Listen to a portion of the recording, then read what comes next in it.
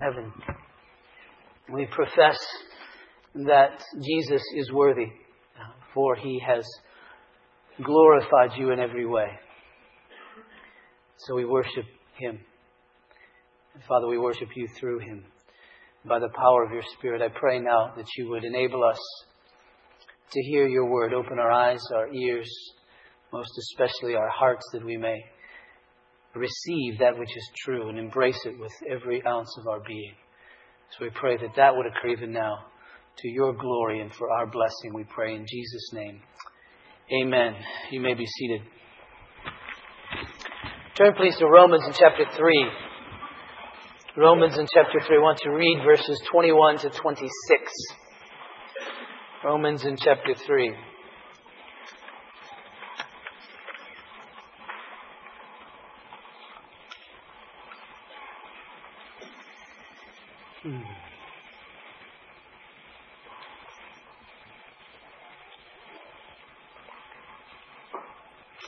Romans chapter 3, verse 21. Hear the word of God. For now the righteousness of God has been manifested apart from the law, although the law and the prophets bear witness to it. The righteousness of God through faith in Jesus Christ for all who believe. For there is no distinction, for all have sinned and fall short of the glory of God, and are justified by His grace through as a gift through the redemption that is in Christ Jesus, whom God put forward as a propitiation by His blood, to be received by faith. This was to show God's righteousness, because in His divine forbearance He had passed over former sins.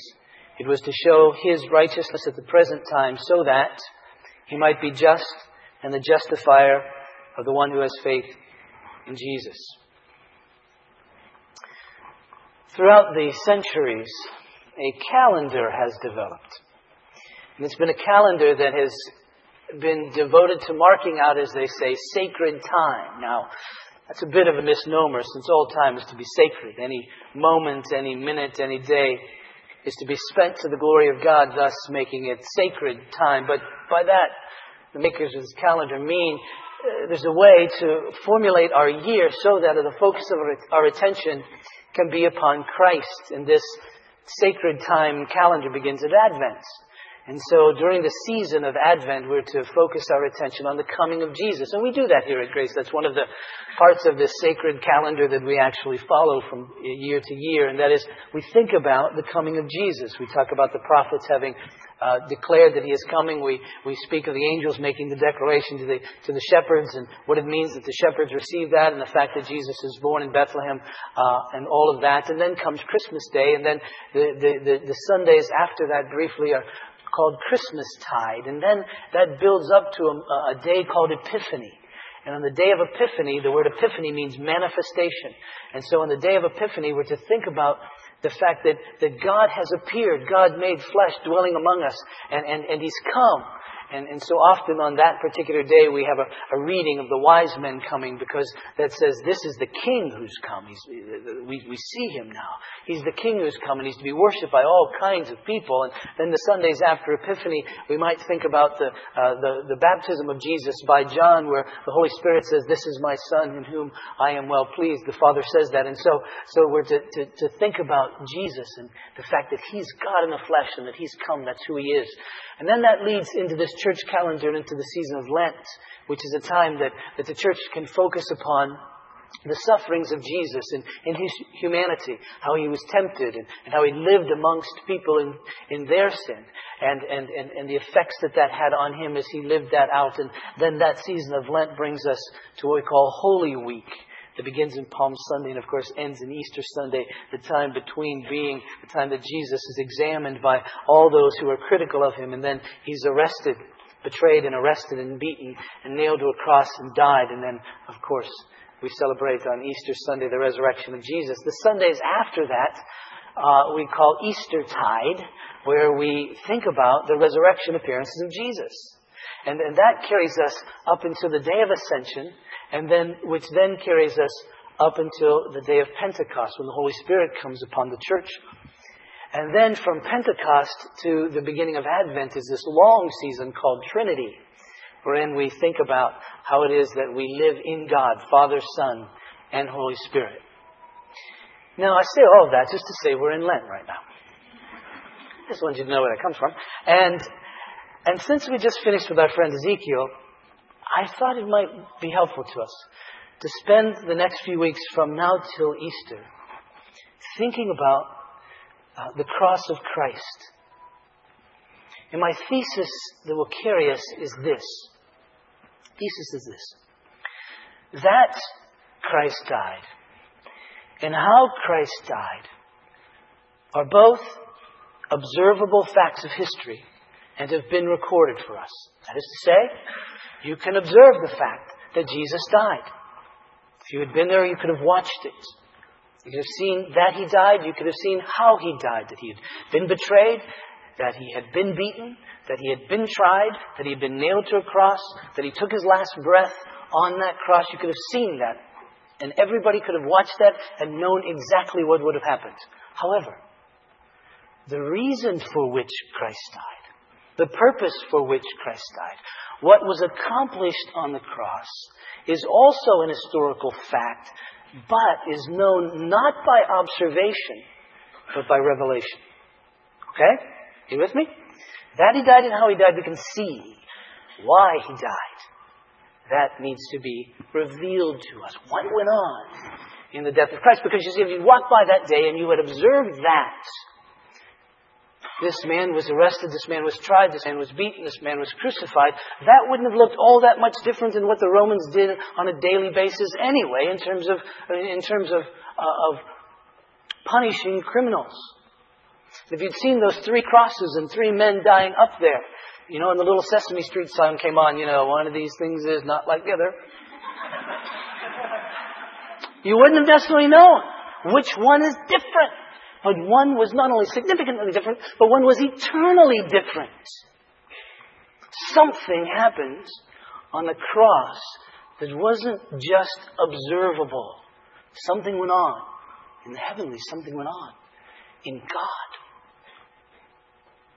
That needed to be revealed. Now the Scripture reveals that to us. It preps us as we read through the Old Testament. Because what we see as we read through the Old Testament is everything, as we've been saying for the last few weeks as we've been walking through Ezekiel, everything there is pointing us to Jesus. You have priests, you have the sacrifices, you have the temple, and so all of that is pointing to Jesus. There is one who is going to come who will take upon Himself our sins. And then, of course, the angel arrives and announces, "You shall name Him Jesus," because He's going to do something significant. He's going to save His people from their sins. John the Baptist comes on the scene and says, "Look, here's the Lamb of God who takes away the sins of the world." Jesus comes on the scene and He begins to talk about His own life, and He says, "Listen, I'm going to go to Jerusalem and I'm going to be betrayed and I'm going to be beaten and I'm going to die and I'm going to rise again." In fact, He said, "I'm the Son of Man, and I came not to be served, but to serve, and to actually give my life as a ransom for many." And so we see this preparation through the Old Testament, through even the record of the New Testament. And then after the resurrection, of course, Jesus comes back and reveals what it is that He had done. And so, I always like to tell you why I'm doing what I'm doing. I'd like to spend these weeks then thinking about together why it is that Christ died. That you can't get by seeing it. You can only get by God's revelation as to what was really going on.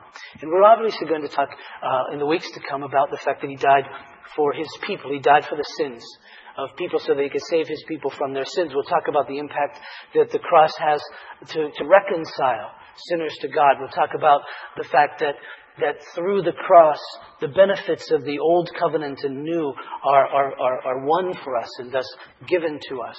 We'll talk about how the cross reflects the love of God for us. We'll obviously talk about the resurrection of Jesus on Easter Sunday and how it is that confirms everything that Jesus did and what was revealed that He had done is really, really true. For the cross achieves for us our resurrection, our eternal life. But today I want to twist your heads a bit.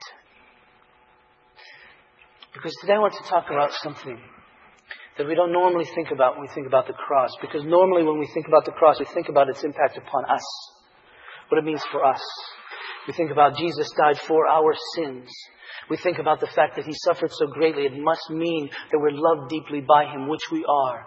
But today I want us to turn our heads a bit and think about what the cross meant to God.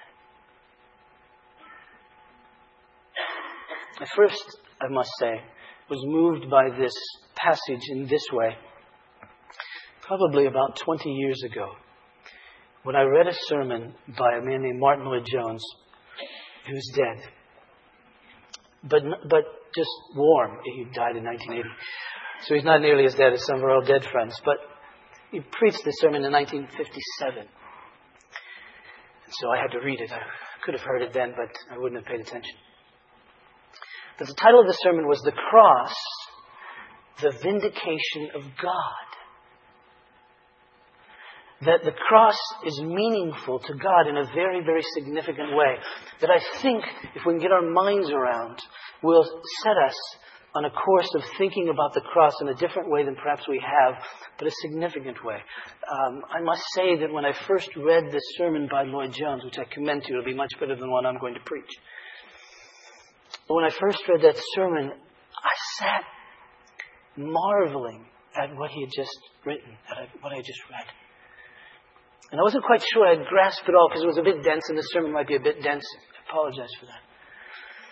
But it set my mind, and I think my heart, because that's really where it landed, upon thinking about God and thinking about the cross of Christ in a way that I hadn't thought before, that gave me a love for Jesus deeper than ever, and an appreciation.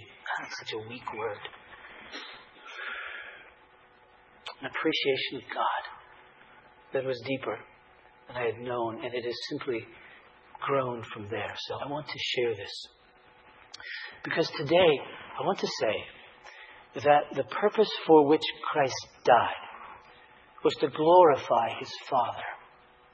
The purpose for which Christ died was to glorify His Father. Now we know that everything in all of creation and everything that exists, God Himself is to live for God's glory. There's no other higher, better, more righteous object but the glory of God. That's to motivate us all. Paul writes in 1 Corinthians chapter 10 that whether you eat or drink, whatever you do all to the glory of God. And so that's true for all of us. It's true for God Himself that He lives for His glory, to reflect Himself because He's perfect and He's righteous. And so Jesus comes with the purpose of glorifying His Father. For instance, if you'll turn to John in chapter 12 and verse 27. This is leading up to the crucifixion of Jesus. It's that last week.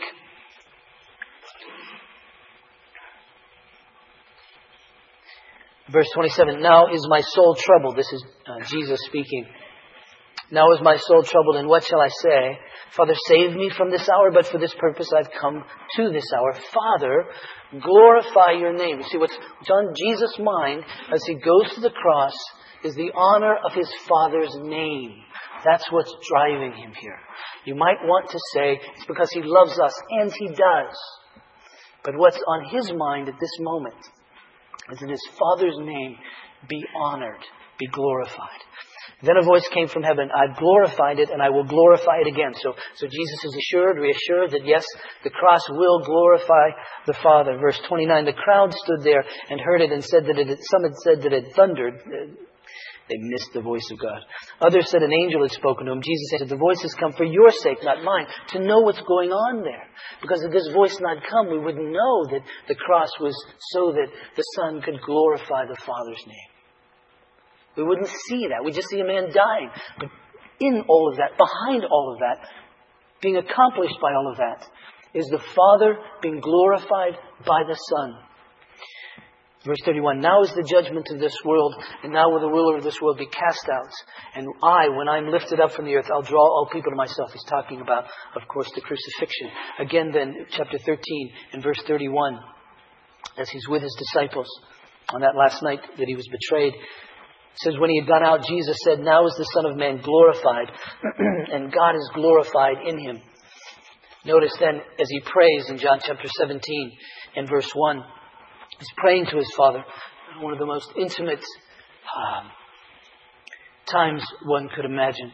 When Jesus had spoken these words, He lifted up His eyes to heaven and said, "Father, the hour has come.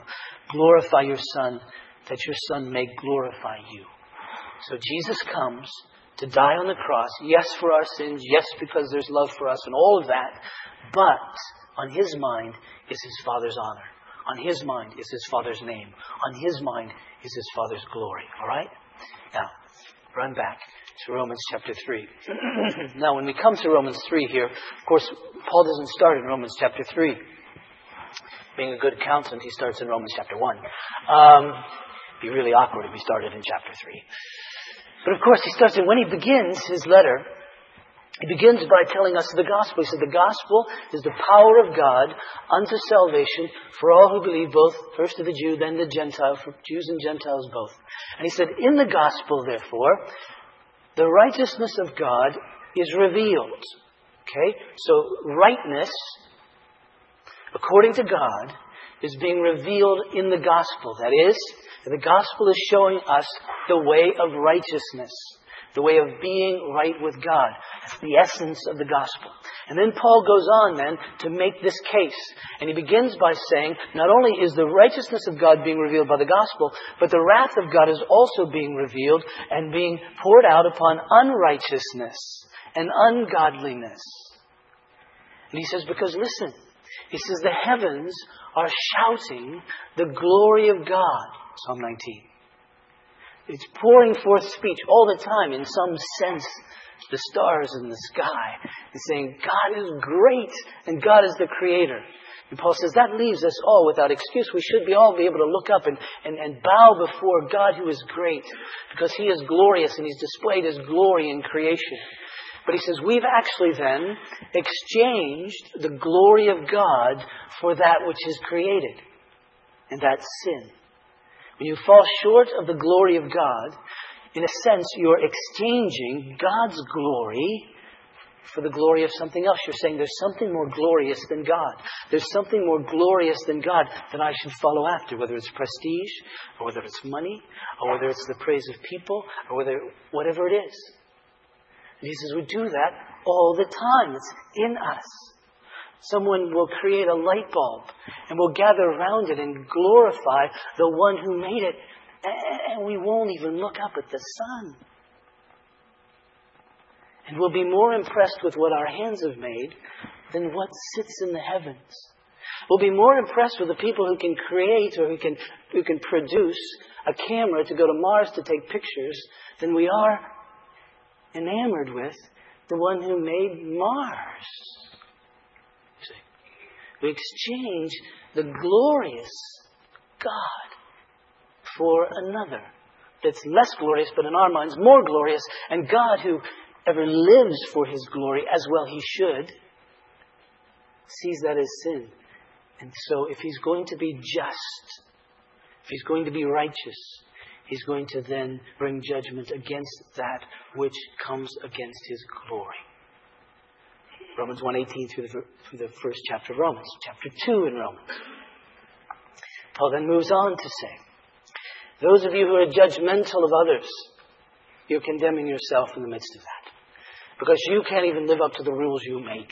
You can't even live up to the rules that you make for others. And so you fall by them, but you criticize them. That doesn't put you any better off. Even those of you who don't have the law of God, you're no better off because you know innately, in some sense, what's right and wrong, and you fail there. And you Jews who have the law, it's not just enough to have it. You need to obey it, and you don't do that. So you too fall short of the glory of God, of honoring God. And then he summarizes all of that, and he says, there's no one righteous, no, not one. Which means, then we're all in unrighteousness, which means that we all fall under the wrath of God, which is a huge problem for us. And so then he comes with this great word in verse 21 of chapter 3. But now the righteousness of God has been manifested apart from the law. And that's great, you see. Because the righteousness of God is that righteousness that is true of God and that righteousness that is required by God to have a relationship with him, to be in right relationship with him. We need that righteousness. And he says, you don't have it and you can't get it. And even the law of God can't provide it for you. All that does is show you that you're unrighteous. So he says, but now the righteousness of God has been manifested apart from law. It's shown up. We can see it. It's right here. It's been right here before our very eyes. The righteousness of God has been manifested apart from the law, although the law and the prophets bear witness to it. It says it all talked about that. Verse 22, the righteousness of God through faith in Jesus Christ for those who believe. He says, listen, you want to be right with God, it comes through faith in Jesus. Trust Him, because He's the righteousness of God. And so if you trust Him, and He represents you, then you are in Him, and His righteousness then is yours. And now you are right with God.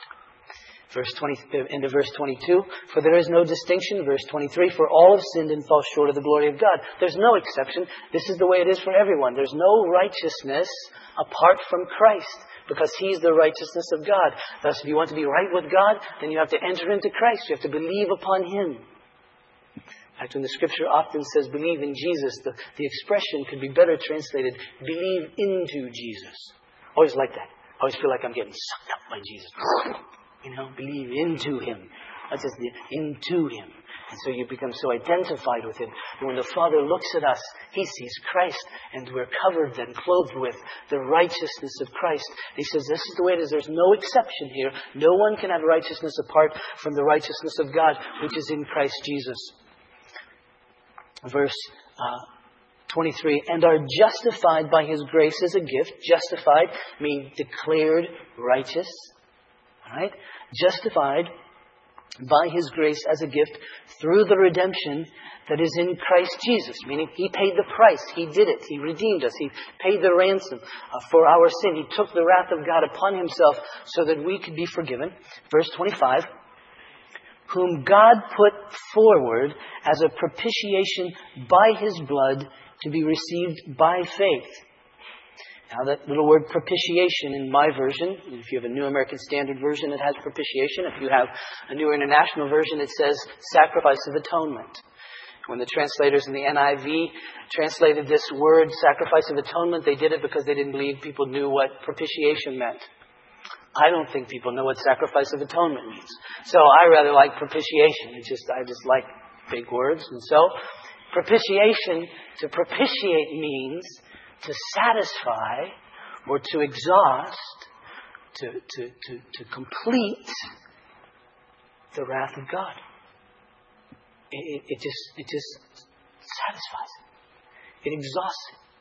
The just wrath of God against our sin, when covered with the blood of Christ, satisfies. That's enough, God says. That's all I need. That's plenty. That fills it up, that satisfies, that exhausts it. Whatever word you want to use to say that it ain't there no more. That there's no case against us any longer. That we're not only pardoned of our sin, we're not only freed of our sin, but we're actually looked upon by God as having the righteousness of God. Right? So we stand in His presence. Holy. All of this from Jesus. But notice verse 25. It says, whom God put forward as a propitiation by His blood to be received by faith. See, God did this. And now we begin to get into something. There's been a great talk these days about who killed Jesus. And certainly we can observe who killed Jesus. Judas had a part in it, obviously. His greed. The Sanhedrin, the religious authorities of the Jews, led by Caiaphas, had a hand in it, obviously. Their envy of Jesus. Pilate, though he tried to wash his hands of it, had a hand in it, in that he ordered the beating and ordered the crucifixion of Jesus. Some may even try to get behind the scenes and say Satan had a hand in this. That's no doubt true. Although at the end Satan went, that was stupid.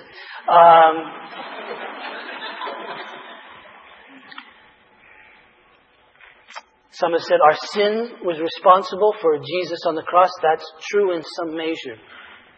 But the truth of the matter is, it was God.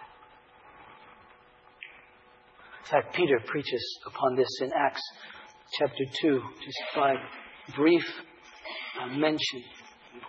Acts chapter 2 and verse 23. Let me begin with verse 22.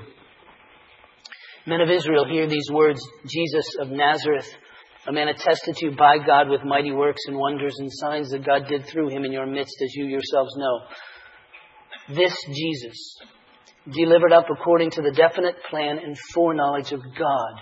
It was the plan of God to do this. It was the plan of God to do this. You heard while we were singing from Isaiah chapter 63, for instance, verse 6. All we like sheep have gone astray. We've turned everyone to his own way. That is, we've exchanged the glory of God for the glory of another. We've taken ourselves as being more glorious than God, so we've followed ourselves. And notice, and the Lord has laid on him the iniquity of us all. God did that. Verse 10. Yet it was the will of the Lord to crush him. He has put him to grief. The little word will can be translated as it is in other places in the Old Testament. Pleasure. It was the pleasure of God. It pleased God. It's also translated elsewhere as delight. And it delighted the Lord to crush him.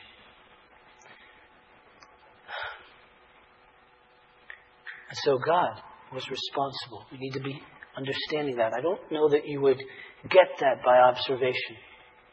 I think you might blame Judas. You might blame the Jewish authorities. You might blame Pilate. You might even blame Satan. You might blame your own sin. But the point of the matter is you need to see God in the midst of that. It was his will to crush him.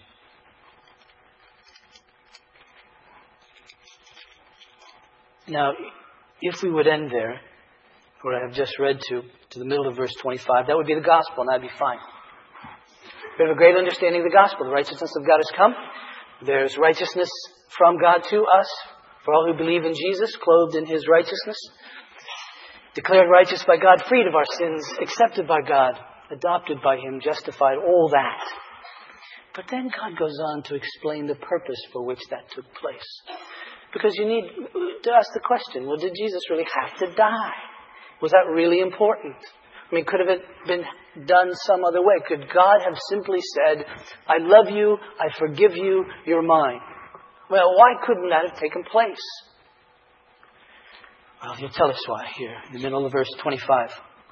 This, that is all that Jesus did, purpose for everything that Jesus did. This was to show, to demonstrate, this was to show God's righteousness. See? Now, we would say, if I were writing that next verse, probably something like, this was to show us how much God loves us. It was that. John writes, for this is love, not that we love God, but that he loved us and gave his Son as a propitiation for our sins. It was that. But don't miss this. This was to show God's righteousness. There was something going on in God here that was significant. Because in his divine forbearance, he had passed over former sins. It was to show his righteousness at the present time so that he might be just and the justifier of the one who has faith in Jesus. Do you understand? Do we understand the great dilemma God has faced in saving us? He has to go against, it appears, justice. For instance, the wisdom of Solomon. Proverbs chapter 17, verse 15. He who justifies the wicked and he who condemns the righteous are both alike an abomination to the Lord. Do you understand that in our salvation, God, in essence, is justifying the wicked? He's justifying sinners. He's justifying those who've exchanged his glory with another, who've sinned. That's the problem. In fact, it says here that he, in his divine forbearance, he passed over former sins, which he did. Read through the Old Testament. You find sin after sin, God passing over. Think of David for a minute. David commits adultery with Bathsheba. He kills her husband, has him killed. He lies about it. It takes a while. Nathan the prophet comes to him and confronts him. David confesses his sins, and Nathan says, God has put away your sin. You will not die. And I want to say, why not? That's not justice.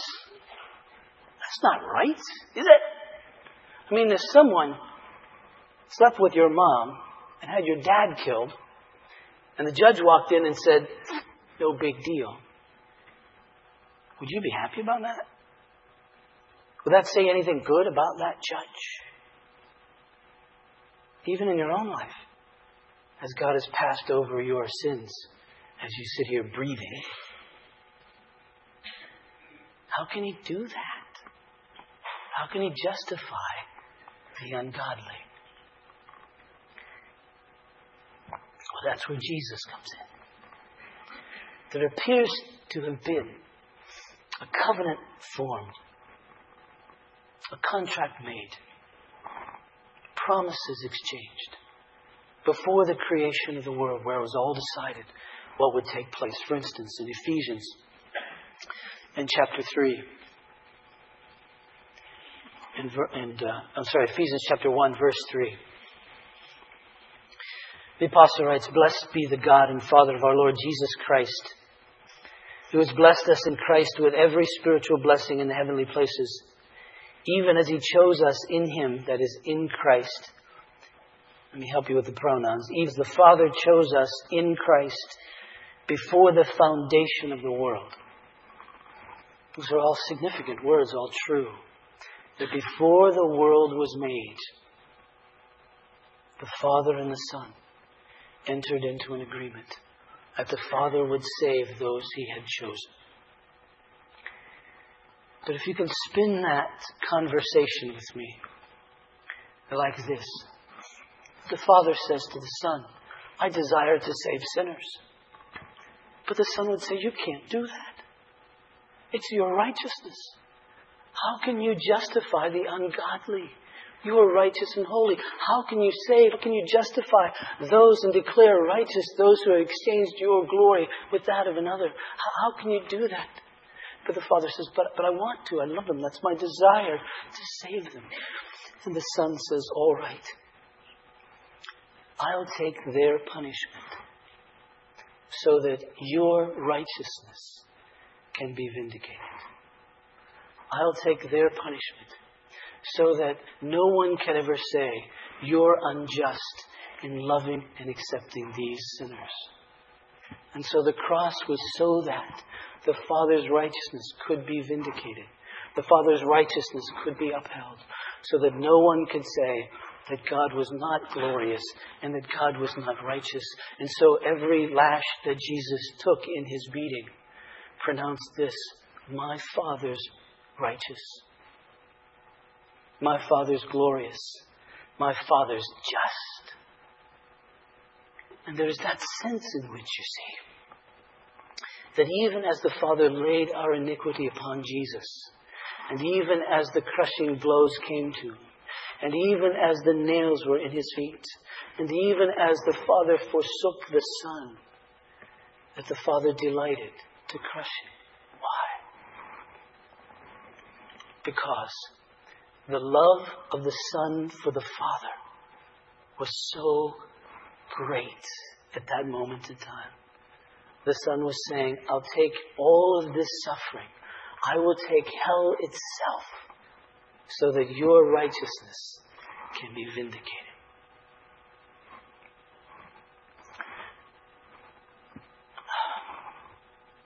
That's amazing to me.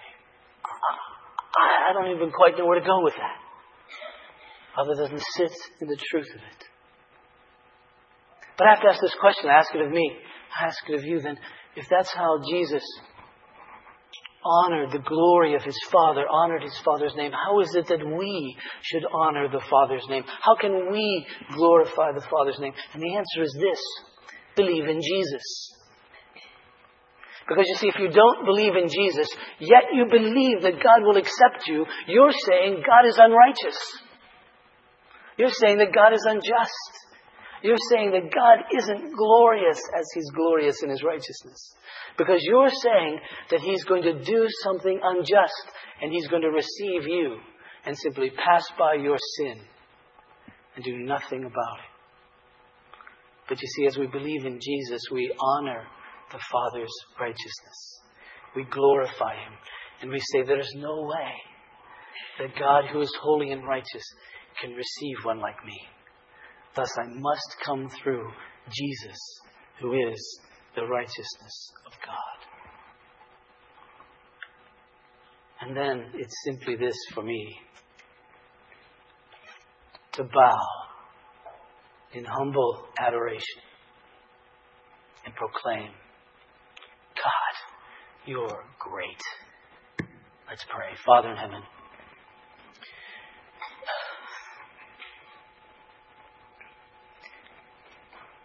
you're astounding. Lord Jesus, the love that you have for the Father to die so that he would be known as righteous as he accepts sinners and justifies them is unthinkable. So we give you thanks and sit and worship you.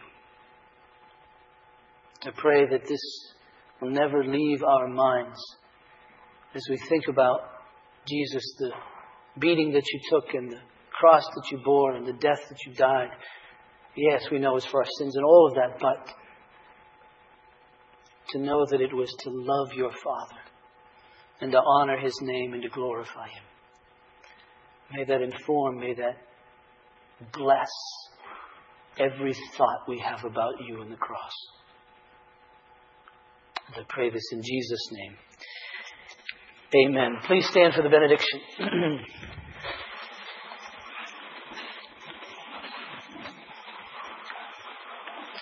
One of the reasons that we write words of songs that we sing in your bulletin is so that you can take it home with you and use it during the week. This hymn, 19th century, early 19th century hymn, Stricken, Smitten, and Afflicted, has this expression in the second verse.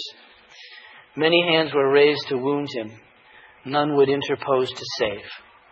But the deepest stroke that pierced him was the stroke that justice gave. And Jesus was happy about that. And the Father delighted in it. So sing that to yourself all week, if you would. The response to the benediction this morning is this one. Glory be to God. Glory be to God. Amen. And when you say glory be to God, you're saying the cross was for the glory of God. My faith is to the glory of God. My life is to be to the glory of God. Please receive this as God's benediction. Now may the God of peace, who brought again from the dead our Lord Jesus, that great shepherd of the sheep, through the blood of the eternal covenant, equip you with every good thing for doing his will, working in us that which is well-pleasing in his sight, through Jesus Christ our Lord. And all God's people said, Glory be to God. Amen.